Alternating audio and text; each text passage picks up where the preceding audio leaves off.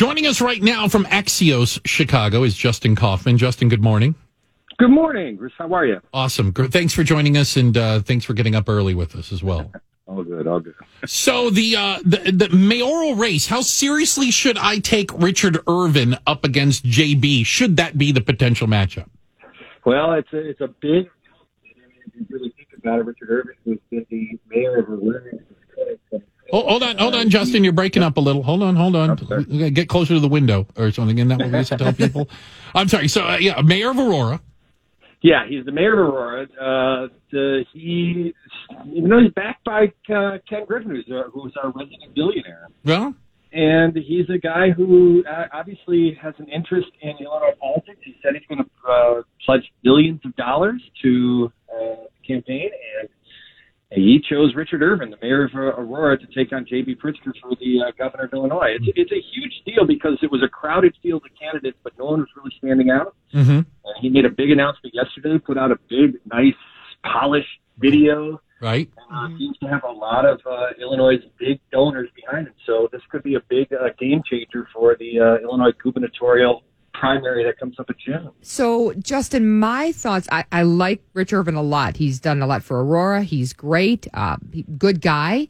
I had always perceived him to be a Democrat, and the Daily Herald kind of alluded to this yesterday after the announcement came out. They said he's voted in the Democratic primary, selected the Democrat ballot every year since 2014 or 2016 it was, and now he's running as a Republican. I guess my questions are, I know you have to pick a side in Illinois, Democrat or Republican, but will that hurt him or help him that he was why didn't he try to challenge for the Democratic nomination? Right.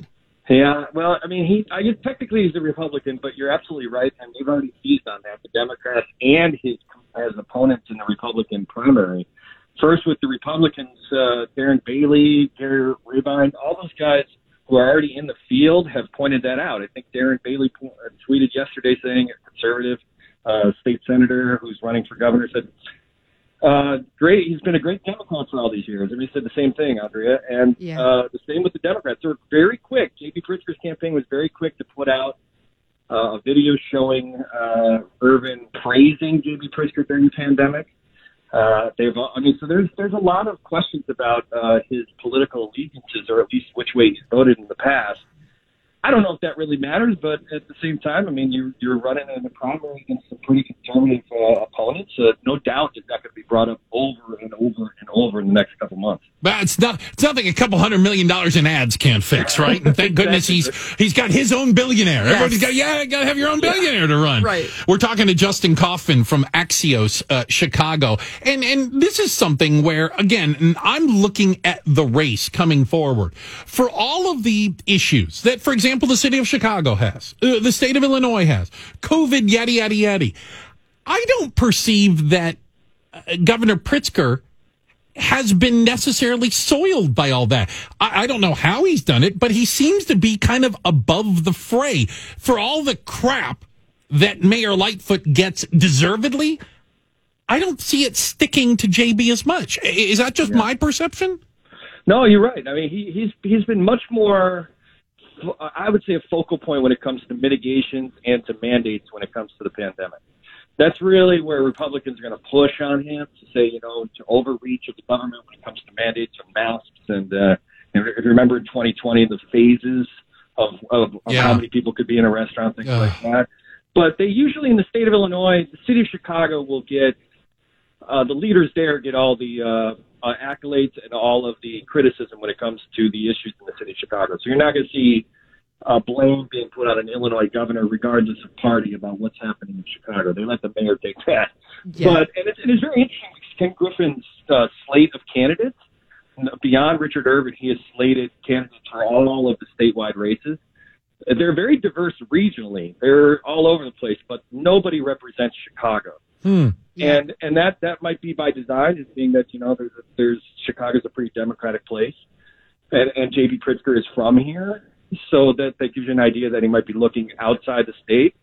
But what's also very interesting is that Tammy Duckworth, who is, the obviously U.S. Senator for the state of Illinois, They did not slate a candidate against her. The Republicans are essentially conceding it, senator's race to Tammy Duckworth. Justin, along those lines is part of this as well, and I'm just trying to think of the strategy. But without Chicago, can you get elected governor of the state without heavy support in Chicago? I mean, it's kind of like the presidential race. As goes Chicago, it doesn't matter how Decatur votes, you know? It's hard. Yeah. Well, Andrea, you know this too. I mean, there's a blueprint already, Bruce. What's interesting is that just before J.B. Pritzker, we had a governor in Illinois, Bruce Rauner, who was a Chicago, I would say, billionaire. I'm not sure if he's Fair enough. high billionaire or billionaire. But he ran in the same kind of idea as Chicago, who's going to clean up Springfield. Right? He's going to change the way we do business in the state of Illinois, bring businesses back, keep people from leaving. And he won. He won a term, and it was one of the most contentious terms in Illinois history.